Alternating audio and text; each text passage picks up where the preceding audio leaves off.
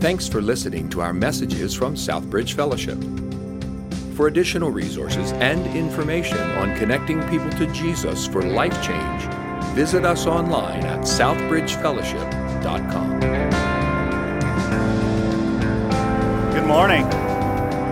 We are glad that you're here with us this morning. There are some seats. I see some people in the back on the floor. There's some seats up here, so come on in. We're family. We can get close to each other.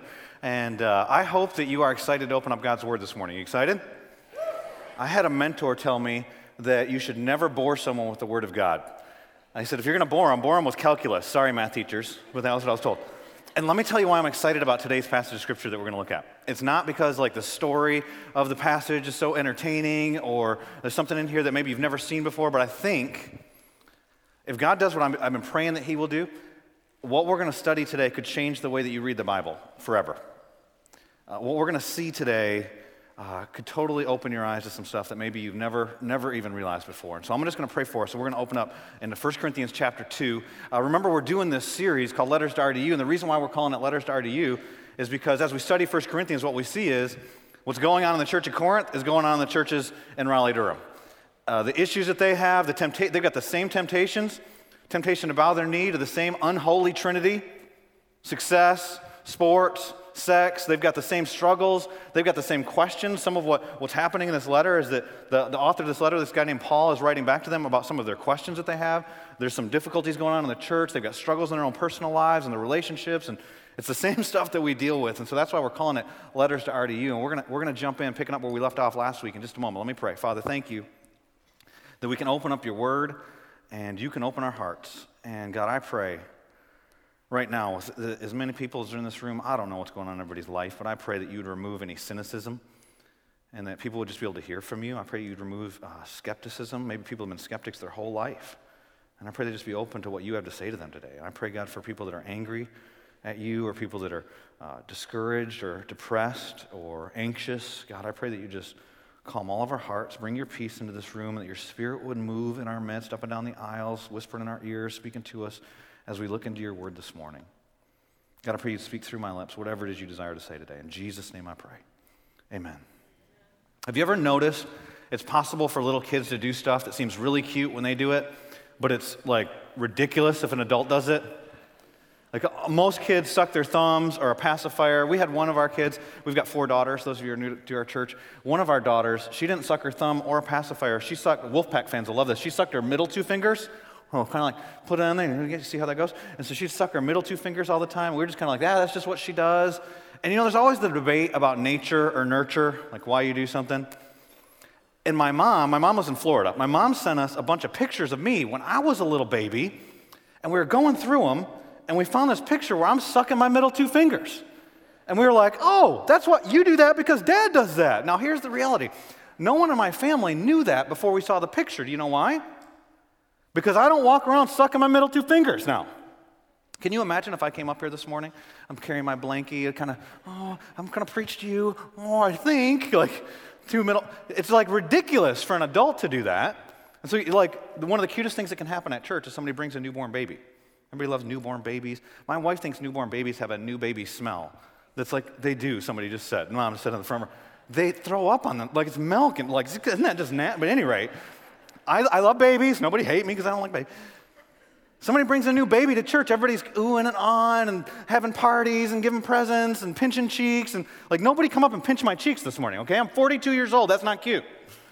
Can you imagine if some guy comes in, he's 30 years old, and he walks over to the cafe out there, and we don't have his favorite donut anymore, and he just throws himself on the ground and starts throwing a tantrum?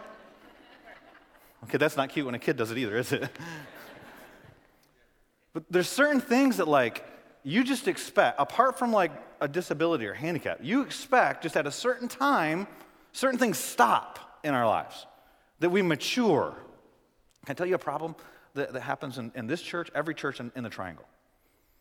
There are a lot of people that have been followers of Christ, and today's message is really, if you're not a follower of Jesus yet, I'll give you an opportunity to trust Jesus at the end of the service, but today's message is really for followers of Jesus.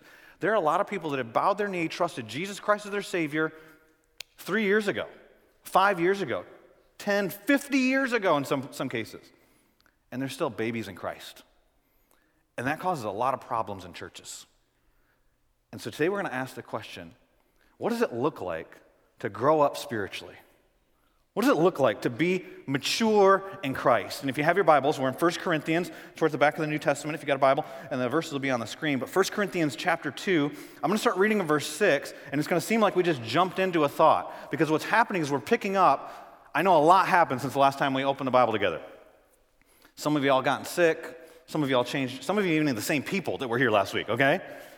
So go back and listen to the message online. We're picking up the same thought that we were talking about last week. Now, it's possible the verses we're going to read today, if you don't read them in the context of what we talked about last week, you can make this passage say anything you want. But remember, last week we were talking about what it is to be a Christ-centered Christian, or a cross-centered Christian, and how the cross crushes us, it crushes our pride, the cross calls us to salvation, the cross changes us. And Paul's been going with that thought, and he's talked about, I don't want to preach Christ in a way that empties the gospel of its power, chapter 1, verse 17. And then chapter 2, verses 1 through 5, he's just said, when I came to you, I didn't come to you with eloquent words. I wasn't trying to argue into the kingdom. I was trying to proclaim to you Christ and Christ crucified. Then verse 6 says this, yet among the mature, we do impart wisdom, although it's not a wisdom of this age or of the rulers of this age, who are doomed to pass away. But we impart a secret and hidden wisdom of God, which God decreed before the ages for our glory. None of the rulers of this age understood this, for if they had, they would not have crucified the Lord of glory. But, as it is written, what no eye has seen, nor ear heard, nor the heart of man imagined, what God has prepared for those who love him.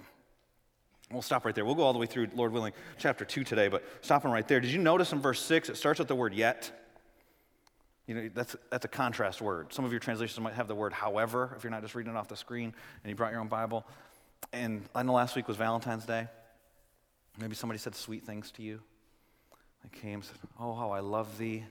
Let me count the ways. You are beautiful and kind and sensitive and smart and you serve. Yet, it got your attention at that moment, right? Like somebody, you're amazing, you're awesome. However, you know something else is about to come here, right? Why does Paul start this with the word yet? He starts with the word yet because of all the stuff that he said last week about wisdom. In chapter 1, starting in verse 17, remember, I don't preach with these eloquent words. There's a way to present the gospel that actually empties the gospel of its power when you focus on the messenger rather than the message. He said, I didn't do that. And then remember chapter 18, the cross, it's foolishness to those who are perishing. How ridiculous is the cross to somebody who's going after success? Who's going after some kind of pleasure? You tell me to follow a guy who was crucified? I said, but it's the power of God for those who are being saved. But then he goes on, in verse 19, just skim through a couple of them in chapter 1 if you brought a copy of the Bible. It says, for it is written, I will destroy the wisdom of the wise, and the discernment of the discerning I will thwart. Verse 20, where is the one who is wise? And you can keep just where you see wisdom throughout. Verse 27, but God chose what is foolish in the world to shame the wise. And chapter 2 says, and when I came to you, brothers, I did not come proclaiming to you the testimony of God with lofty speech or wisdom. Verses 4 and 5, chapter 2, says, and my speech and my message were not in plausible words of wisdom, but in the demonstration of the Spirit and of the power, so that your faith might not rest in the wisdom of men. And so it can seem like Paul's against wisdom. He's anti-wisdom. So he said all this stuff, not wisdom, and to shame the wise. Greeks want wisdom, didn't come with you wisdom. The cross looks like foolishness. Yet, however, I do proclaim a wisdom. What Paul's against is not wisdom. What Paul's against is the wisdom of this world. And we talked about last week how the wisdom of this world always has self at the center. Remember we talked about that? It doesn't matter which philosophy, which religion that's works-based. It doesn't matter what you pick. It all comes down to self. The proverb of our day is you do you. You got to be true to yourself. What does that do? It puts you on the throne. You're central. And so whether it's self-help, self-esteem, whatever it is that's self-centered, let me tell you about it. It's self-deceptive and self-destructive. And we said that there was a way that seems right to man, but in the end it leads to death. Proverbs 14:12. Paul's against that. And remember what he said wisdom was? Chapter 1, verse 24 tells us what wisdom is. It's the cross of Christ. Says that Christ is the power and the wisdom of God. He's for that kind of wisdom, but not everybody gets it. Who is it that gets it? Look what he said in verse 6. Yet among the mature, we do impart wisdom. And so who are the mature? Well, we're going to see, and we won't get into a ton this week, but if you go down to chapter 3 in verses 1 through 4, is he talks about people that think they're mature and they're not mature. And the way that you find out that they're not mature is probably a different way than most of us would think. So what does it mean to be mature in Christ? Well, to be mature in Christ doesn't mean a certain level of Bible knowledge. Like you can define premillennialism and amillennialism versus the Millennium Falcon or whatever. You got some charts, you've gone to enough classes, and you've memorized enough verses, and it doesn't mean you've been around Christianity for a certain amount of time. And the immature Christian isn't just the person who makes a profession of faith and there's no fruit in their life ever. In fact, there's a lot to see in chapter 3, verses 1 through 4. It's a contrast of what he's talking about here in chapter 2 and verse 6. But let me just give you just a broad one. You can always remember this. Here's maturity. Maturity is you look like Jesus. That's the simple. It's Christ-likeness. But that's so big. That's so huge. Like, but he's God in the flesh, and how do I actually do that? And what are the things that are just for him and it doesn't apply to me? And that can be hard to get your hands around, like hard to be practical with. And so I want to share with you a definition of maturity that has impacted my life. It's by a guy named James Samra. He wrote his dissertation on maturity, but they kind of put it into normal terminology that normal people would read. And you can find a book that he wrote, James Samra, on Amazon if you want to look it up. But here's the definition. Definition we have is this: a mature believer is a believer whose life conforms to his or her status as an heir of God's kingdom. So let me read that again. A mature believer is a believer whose life conforms to his or her status as an heir of God's kingdom. And so here's the life-changing truth today is this. There are things that are positionally true about you, and this should change how you read the whole Bible, not just this passage. We're going to talk about it from this passage. But as you go through the Bible, you see all these statements that are about your position in Christ, your status. You are holy. The Bible calls you saints. Anybody here act like a saint all last week? Please don't raise your hand. That's lying. But it's positionally true that at the moment when you realize that you as a sinner, that you are separated from God, that the wages of sin is death, that you can't be right with God on your own, you can't forgive yourself, but that Jesus died on the cross for your sins, cleanses you of your sins, that as far as the east is from the west, so far as he removed your sins from you, that your sin was like scarlet, it's as white as snow, that you've been cleansed of all unrighteousness, amen? That you're positionally holy before. That one means when God looks at you, we talked about last week, justification. He's declared you righteous. He sees you through the blood of Christ. He sees you as he sees Jesus. You are positionally holy. But we don't live holy. So practically, a lot of times we're out of our position. That's a sign of immaturity. It's when your status conforms, or when your life conforms to your status, when your position and your practice are the same. That's maturity. And so think about that through the whole Bible. 1 Peter, you're a royal priesthood. So do you function like a priest, like a bridge between people and God? You're a holy nation, that we're holy as a people. Or you read Ephesians. In Ephesians chapter 1, it says that we've been adopted into God's family. Do you live like you're a child of God? Galatians says that we're no longer slaves to the law, to sin, but we're sons and daughters. Ephesians, we're adopted in. We've got every spiritual blessing. Do we live like there's an inheritance awaiting us? Because when you know you got an inheritance coming, that changes the way you live now. And Jesus says, his words in Matthew, he's preaching the Sermon on the Mount, you are the light of the world. You're the salt of the, that is your position in Christ. Now, when your position and your practice line up, that's maturity. And so think about it like this. I got this light back here. Just imagine this light is my standard. This is the holiness. That's the standard. When I'm aligned with that, that's maturity. And so what are some things the Bible says? Just think about this. It says that we are the light of the world, right? Like the light of the world. But we like darkness because we don't want our sins to be exposed.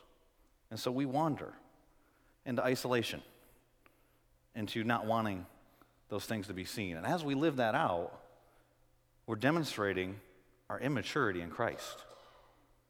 But when they're lined up, that's mature. And do you know what that ends up looking like? That looks like Christ-likeness. And so holiness, that we are holy. But the Bible says, James says that each one of us, not just by the enemy, but by our own flesh, that when we're enticed, we're led away into the sin that we want on our own. And so we start thinking things that aren't true about ourselves, about other people, about the Bible. We start isolating ourselves. And before you know it, we're really far away. Now, positionally, this is still true. You are the light of the world. You are holy. You are a saint. But practically, when you don't live that out, what you show is your immaturity in Christ. And so Paul is talking to these people here. He's not making an elite group when he talks about maturity. See, it's possible. Some people take this passage and they do that. Abusive pastors, authoritarian pastors will sometimes take this and say, you just don't, the Spirit's told me, God told me these things, you just don't know them.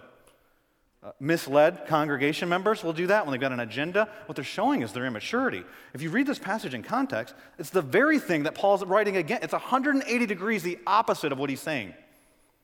Because when he says the ultimate, their immaturity is because some of you are saying, I follow Paul, and some of you are saying, I follow Cephas, and some of you, it's division in the church by creating classes and elitism.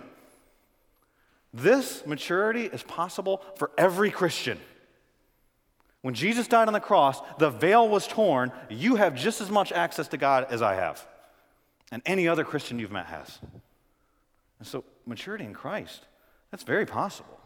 What are some marks in this passage? Well, let's see some marks of maturity. We'll see at least a couple in this passage. The first one is this. It's our first point today. A continual dependence on God. A continual dependence on God. If you look at in chapter 2 and verse 5, Paul talks about the foundation of our faith. He says, so that your faith, that's the word for trust, might not rest in the wisdom of men, but in the power of God. And I didn't use the word faith, though. I didn't say continual faith in God, continual dependence. Because the way that we think about trust, and the way the Bible's talking about trust, it's not always the same thing. Like, I might trust you with the keys to my car, and I trust accidents happen, but you're probably not going to wreck my car. Or I might trust you, we might set up a lunch appointment together, and I don't have to call you 3 or 4 times. Are you still coming? Hey, you're going to be there. You know it's at noon, right? Like, I just trust you're going to show up. And that's what we think of for trust. But dependence is, like, I need oxygen. I need food and water. Like, I'm depending on those things.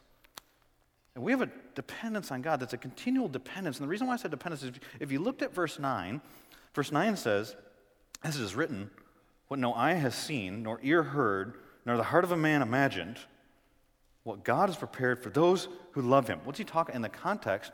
The wisdom that he's talking about, remember, is the cross of Christ. We would have never dreamt up the cross. We'd have never thought of God putting on flesh, becoming one of us, but still being God, but emptying himself of his powers, but still doing miracles. How does that work? I don't know. My mind could never fathom this. And then living a sinless life because we couldn't. And then dying in our place? We'd have never dreamt that up. So that's why we're so dependent on him, we'd have never even thought of this. We'd never come up with a way for salvation. And many of us, we get that for salvation. And the Corinthians did. In fact, if you look at chapter 3 and verses 1 through 4, it's clear when he talks to them about being immature, they trust him for eternity. They just don't trust him in their daily lives. It says, but I, brothers, could not address you as spiritual people, but as people of the flesh, but they're brothers. As infants, but they're in Christ, they're Christians. I fed you with milk, not with solid food, for you are not ready for it. And even now, you are not ready. Now, he was with them for 18 months in Acts chapter 18. It's about 3 years later. And he's saying, it's been 4.5 years you've been a Christian. You should be ready to move on. You shouldn't be with the blanket in hand sucking on your fingers anymore. Okay, it's cute. It's okay when you're a baby. Shouldn't be happening anymore. How do we know? For you're still of the flesh, verse 3. And he doesn't talk about their knowledge. He doesn't talk about how long they've been around. There's jealousy and strife among you. We see it by the way you're living. Your identity, you should be dependent on God. You're not dependent on him. The temptation is we depend upon him for eternity, but we'll take care of the daily. We depend upon him for heaven. We couldn't even fathom a way to get to heaven. We think the way, most people in their minds, the way they come up with to get to heaven is I hope that I just do more good stuff than bad stuff. But God says that his standard is holiness, perfection. So that doesn't work. So then what do we can't even come up with a way. So we got to trust him for that. But you know, this situation I got to do with my kids, I got that. I'll handle it. Money, I know what God says, but I think I know a better way. My career path, basically, God, you handle the heaven stuff, and I got here. This is how many of us live our lives. And so the temptation for the Corinthians, and they fell into it, and it's all Christians. You know that's why the whole book of Galatians is written? Like, we wouldn't even have the book of Galatians if they had just started by faith and continued by faith. He says, here's the problem. You think that the spiritual journey starts by faith, and then it's on you to figure out how to live as a Christian. He goes, you just got you way messed up. Hold up. He uses a race analogy. He says, who cut in on you? You were running well. Somebody cut in on you. Now you're off course. And that's what happens to many of us. But what we see through the Bible is that God, he calls us to trust him. It's a decision when you place your faith in Christ, but then it's a lifetime process of growing and learning to trust. Just think about Abraham, the father of our faith. If you read Genesis chapter 12 through Genesis chapter 22, you get a glimpse of Abraham's life. What happens is Abraham gets called to follow God based on some promises. Now here, you need to know that. Some people think faith is just being stupid and putting God's name on it, just FYI. I know that just from experience of talking to people. Some people like tweetable statements for a sermon. Here's your tweetable statement. Faith is not your parachute for stupidity, okay? I'll give you a second. Go ahead and tweet that out. Faith is not a parachute for stupidity. What I mean by that is this. Some people have no plan. They don't know what they're doing. They just want to do something radical. They go, just doing it by faith. Faith is when you live according to the promises of God. It's not just you don't just pick random stuff, decide to do it, and go, it's by faith, and that's code for, I don't have a plan. Now, I'm not saying you're going to have all the details mapped out in every situation. God is going to call you to step into things you can't see, and it is going to look radical, especially based on this world's wisdom, but you're doing it based on the promises of God. That's faith. See, Abraham has 3 promises from God. Genesis chapter 12, God comes to Abraham and says, I want you to leave this land. You don't even know where you're going, but I'm going to give you a land, a seed. You're going to have a son, and a blessing. I'm going to bless those who bless you. You're going to be blessed. So Abraham goes based on promises. He takes steps out by faith, and he starts going. He doesn't even know where he's going. But then tragedy comes. He made a decision. Like if it was just about that moment of dependence, he's good for the rest of his life. But then what you see in the same chapter, tragedy comes. Does God ever use tragedy to grow your faith? See, most people have been through tragedy. They're followers of Jesus. Nobody wants to go through tragedy, but you look back on it and you're like, that's one of the best things that ever happened in my faith journey. And so tragedy comes, there's a famine, and he lies about his wife. Faith fail. He's the father of our faith. Yeah, I love that the Bible's honest about people. And he blows it. And then, remember, one of the promises was you're going to have a son, but it's been years. Genesis chapter 16, there's no son. And so his wife has this idea, why don't we use one of our servants, Hagar, and you have a son. We'll help God. We'll get God's thing according to man's process. Ever been tempted to do that? That doesn't go well. Faith fail. And here's the deal. Some of you are in the midst right now of making decisions that are faith failures. With your finances, with your family, in your own spiritual journey, in your careers. God's not done with Abraham. He's not done with you. Now, there are consequences. Listen, all the strife you see in the Middle East right now, Palestinian warfare, all that stuff, it ties back to Abraham's decision in Genesis chapter 16. So there's consequences. There's ripple effect. I'm not saying just go ahead and blow it, but God's not done with you. And he teaches us stuff through our failures, through our struggles, through the tragedies. 25 years later, after he gets the promise. Now, when I think about that, I think, God spoke the world into existence. Couldn't he have given Abraham a son right away? Why did he wait? See, God's never broken a promise. There's a lot of promises, if you read the Bible, he hasn't fulfilled yet. How about his second coming? But he's never broken one. Why does he wait? He's growing Abraham's faith. And so 25 years later, Abraham has a son, names him Isaac. Everything's golden, right? No. Get to Genesis chapter 22, which is about 10 or 15 years after that. And read Genesis chapter 22, verse 1 says this, after these things, that's a lot of things, God tested Abraham. Why is he testing him? He's growing his faith. He says, will you trust me? The thing you love most in your life now is your son Isaac. Will you give me Isaac? Do you still acknowledge you're dependent upon me? Even when it doesn't make sense?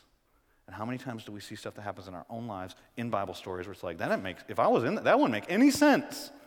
Yeah, God's wisdom is beyond our wisdom. His ways and our ways are not the same. But will you depend upon him? See, what Paul's rebuking these Corinthians for is they started depending upon him. God, eternity, you got that. They're in Christ. They're Christians, but they're not living out this dependence. And where does God want you to depend upon him more? Maybe with your kids, maybe with your money, maybe decisions you're making. With the amount of people that we have here, it's different things for each one of us, but I promise you, he's continuing to call you into continual dependence upon him. So a continual dependence is one mark of maturity. Another mark of maturity is this, a compelling love for God. A compelling love for God. Go back and read those verses that I read to you, verses 6 through 9. Yet among the mature, remember that's who he's talking to here, we do impart wisdom, although it's not the wisdom of this age, self-centered wisdom, or the rulers of this age who are doomed to pass away, but we impart a secret and hidden wisdom.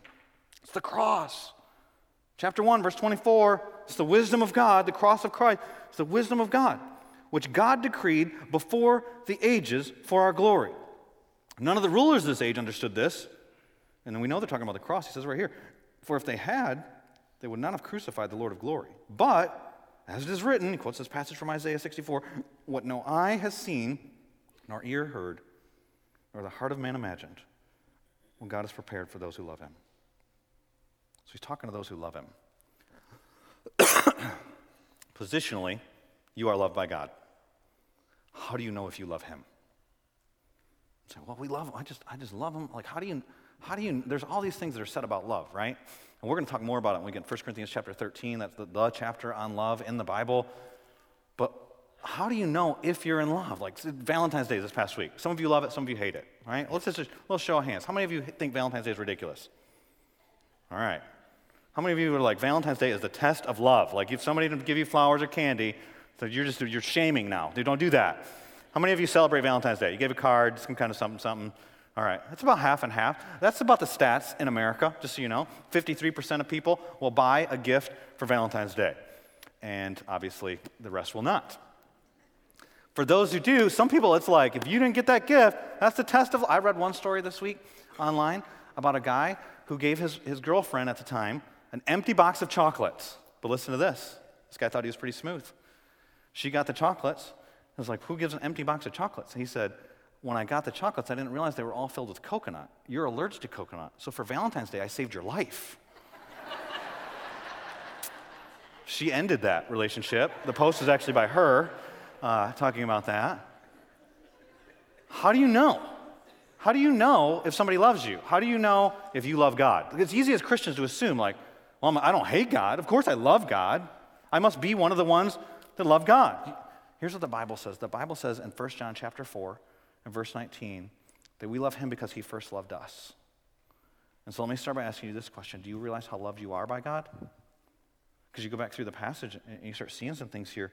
Because remember the passage, the wisdom is the cross of Christ. And so if the wisdom is the cross of Christ, the ultimate demonstration of his love, look at what he says about this. It says, this verse, don't miss this, verse 7. Before the ages, remember the cross of Christ is God's pursuit of you. So he's coming after you.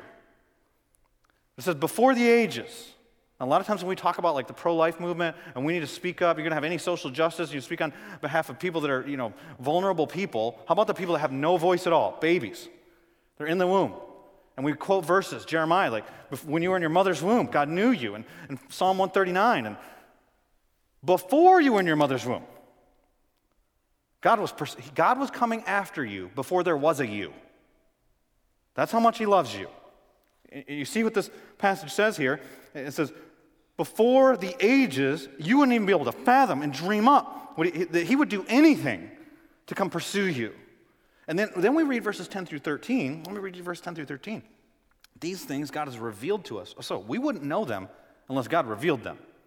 Now, up to this point in the book of 1 Corinthians, we've only heard of the Spirit of God one time talking about spiritual gifts. In the next few verses, the Holy Spirit, not just how many times the word Spirit's mentioned, because sometimes we talk about our Spirit, the Holy Spirit's mentioned 5 times through here. These things God's revealed to us through the Spirit, for the Spirit searches everything, even the depths of God. Think about that for a second. The Spirit searches everything. How many of you did a Google search this week? Anybody do a Google search this week? Google's powerful stuff. I did a Google search this week. I just typed in God. That's it. 4 billion hits. I also typed in ocean. Almost 3, it's 2.9 billion hits. Lots of information out there. And it says here that the Spirit, think about the search engine we're using here, Google, the Spirit. There's a lot of differences. Not going to get into all that. everything, even the depths. That word for depths is often used to talk about the mighty sea. You know, I read that of the ocean, do you know how much of the ocean we have not discovered? Of the ocean floor, 99%, it's estimated. We've not discovered 99% of the ocean floor. 95% of the ocean as a whole. 3 billion heads. But here's the reality about the way that the Spirit searches. The Spirit's not going out and looking for information, trying to gather information together. The Spirit penetrates. The Spirit already knows all things. And the Spirit is what's revealing. If you're a follower of Christ, you have the Spirit, Romans 8:9. So if you don't have the Spirit of God, you're not a Christian. But if you have Christ, you have the Spirit of God. The Spirit of God opens your eye. You couldn't see the love of God. You wouldn't understand the cross. But the Spirit of God, who searches all things, it reveals it to you, shows it to you. For, look at this verse 11, for who knows a person's thoughts except the spirit of that person, which is in him? I'll pause right there. My wife's not in this service. Sometimes your significant other may just want you to know what they're thinking. Can I give you a little ammunition? Verse 11, nobody knows a person's thoughts except for that person. He's given an analogy here. So sometimes I say this, would you just tell me? Like, I'm not going to get it right, okay? I just already know I'm not going to get it right. Just tell me. Let me read it to you again. For who knows a person's thoughts except the spirit of that person which is in him? So also no one comprehends the thoughts of God except the Spirit of God. But you have the Spirit. Now we have received not the spirit of the world, but the Spirit who is from God, that we might understand the things freely given us by God. Do you know that you would understand the cross of Christ? You don't understand his pursuit. Before there was a you, he was pursuing you, and we would never even get this if it wasn't for the Spirit. I was thinking about it this week, and different stories I saw online and things like that, and thinking about the stuff that we do in life. Imagine if we were doing it and we couldn't see. We were blind or had a blindfold on. And then we sensed somebody was coming after us. What would we do? And most of us, we wouldn't naturally run towards danger. Most of us, we protect, and we want to be secure, and we want safety and control, and so we flee. And imagine you're being pursued. Like this one story that was this week was a guy who killed a mountain lion. He was running and he killed a mountain lion. He's a bad dude. It's an awesome story. Imagine you're out on a trail, only you're on this trail blindfolded, and you hear something pursuing you. You assume it's dangerous, so you run. Then you're caught, and the blindfold is removed, and you realize the one who caught you is dangerous because he's holy and righteous and majestic and more powerful than you and other than you. But he's caught you to reveal his love for you. Did he do whatever he had to do to have a relationship with you? That's what we're talking about here. The Spirit reveals to us these things that you would never dream up in your own mind. The cross of Christ, foolishness to this world, but it's the power of God to you. Do you know how loved you are? So how do you know if you love back? Well, the Bible tells us two ways for sure, so just application points. The first one is this, that you obey everything he says. In John chapter 14, ironically, it's almost like the Bible's all woven together. In John chapter 14, Jesus is promising them the Holy Spirit, the helper who's going to come. And listen to what he says in John chapter 14, verse 15. He says, if you love me, you'll keep my commandments. Which ones, Jesus? Yep. All of them. Oh, could you just make it simple? Like, tell us what's the most important one. Love God, love other people. The rest of it's just kind of commentary, okay? And he says, and I will ask the Father, he'll give you another helper, that's the Holy Spirit, to be with you forever, verse 17, even the Spirit of truth, whom the world cannot receive because it neither sees him nor knows him. You know him, for he dwells with you. He'll be in you. See, I love what the Apostle Paul prays when he's talking about the love of God. And he uses words very similar to 1 Corinthians chapter 2. And he says in Ephesians chapter 3, he's praying for the believers in Ephesus. And he says, I pray that you would know the height and the width and the length and the depth of the love of Christ, a love that surpasses knowledge. You can't know it.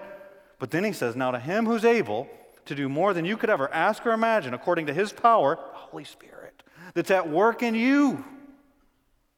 The Holy Spirit reveals to you the love of God.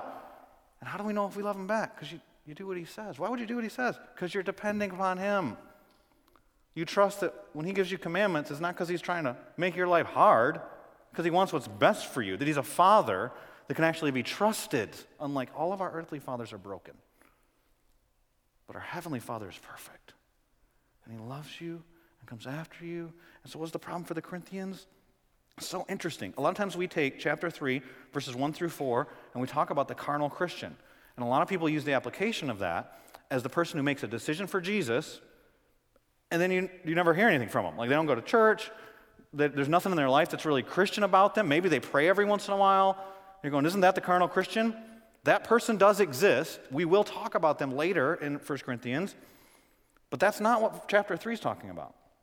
See, chapter 3, if you think about who he's talking to here, he's talking to people that attend church regularly. The New Testament doesn't even have a category, by the way, for Christians that aren't connected with a local church. I'm not saying it's not possible to be a Christian, but they don't have a category for that. They attend church regularly. So then chapter 1. They've got a mentor, Paul, that they're corresponding with about spiritual issues. They debate theological topics, 1 Corinthians chapter 1, or chapter 8, 8 through 10, all of it. They've got a ton of spiritual gifts. Chapters 12 through 14, they're incredibly endowed with spiritual gifts. And so a lot of the things they have would be what we would consider maturity.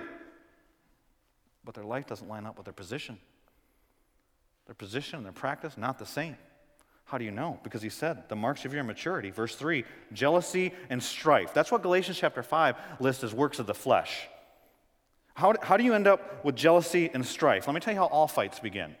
James tells us in James chapter 4, he says this, what causes quarrels and what causes fights among you? Is it not this, that your passions are at war within you? Yeah, all of us. You desire and do not have, so you murder, and you covet and cannot obtain. So you fight and quarrel. You do not have because you don't ask. Oh, I just need to ask. But when you do ask, verse 3, you ask and you do not receive because you ask wrongly to spend it on your passions. Here's the problem. Ultimately, the problem is this. It's where we ended last week. Pride. And so the problem for these followers in Corinth was that they believed the cross of Christ, but they were living according to the philosophy of this world. They had the self at the center. Remember when we ended the message last week, if you were here, we were talking about there's two types of people, and I used Hugh Hefner as an example, and I used our missionaries to China as an example, two extremes. I said, now the temptation for us is to go, I'm going to go kind of the middle road. Like, I know total self-indulgence, that's not the way, but man, that's kind of extreme, not going to go that route. And the middle road is this. I trust Jesus, but I'm all about my own success. I'm all about myself and my self-esteem and my self-centeredness, and I'm going to do what's best for me, but I trust Jesus. That's what they're doing here. And that's what Paul's calling the carnal Christian. But Galatians chapter 5 that describes jealousy and strife as living by the flesh, it also talks about what it looks like to live by the Spirit. It's got what's called the fruit of the Spirit there. In Galatians chapter 5, verses 22 through 22, let me read it to you. It says this, but the fruit, singular, one fruit, 9 flavors. Here we go. But the fruit of the Spirit is love. Wow, it's like the Bible is all tied together. The fruit of the Spirit is love and joy and peace and patience and kindness and goodness and faithfulness and gentleness and self-control. Against such things there's no law. And you know what chapter 6 goes on to talk about? The spiritual person. Those of you who are spiritual, restore the person that's in sin. Who are the spirit? The ones whose position lines up with the practice. Well, when people start to get off, restore them, bring them back. You don't become proud in that. We all do that. But when you're in line, then you help the other people that aren't in line. That's part of living in community. What was the problem for them? It was the way they were, how you know if somebody's mature or not. It's not about how much Bible they know. It's not about how long they've been around Christianity. It's how do they interact with each other. The second way you know whether you love God is whether you love other people. 1 John chapter 4 says it like this in verses 20 and 21. If anyone says I love God and hates his brother, he's a liar. So are you saying, Scott, if I hate my brother, then I don't love God? That's what the Bible's saying. Email Jesus. For he who does not love his brother, whom he has seen, cannot love God whom he's not seen. And this commandment we have from him: whoever loves God must also love his brother. Can I tell you something? We live in a world that is desperate for love. We recently did the outreach where we were handing out care packets to homeless people in our community. And I was talking with our outreach and missions pastor, Pastor Scott Mason, about that. And I was sharing with him, I said, you never know, like this, we might not see the results here, we might not know, but just a little thing can make such a huge difference in people's lives. And I told him a story about when I was at the first church I went to after I had trusted Jesus as my Savior, did an outreach where they were handing out just soda pop on the side of the road. We were up in Michigan, they call it pop, we call it soda. I try to blend it together there for you. And it was 90 degrees outside, it was a busy intersection, and we're just standing out in the intersection. And you know when you pull up to an intersection, anytime there's people standing out there, they're either asking you to give them money or they're handing out propaganda, right? And so people were wearing signs that said no strings attached. And we were just giving them whatever they want. Coke, Pepsi, they didn't have an affiliation there. And so Coke, Pepsi, water, whatever people wanted, we're handing it out. And my job one day was the runner. And the runner would go back to the church office, fill up the cooler with ice and different sodas and stuff. And I was going through the reception area, and one of the receptionists said, we just got a call, an anonymous call from a guy. And he asked us, are you the church that's handing out soda on the side of the road? And we told him that we were. And she said that the guy said back, I was on my way home to take my own life, but I think I'm going to come to church this weekend. I don't know what happened. It was an anonymous call. Like, I don't know if he came. I don't know if his life was changed. I don't know. But people are desperate for love. And what does the Bible say? If you love God, you're going to love other people. It's going to, because your life's not all just about you.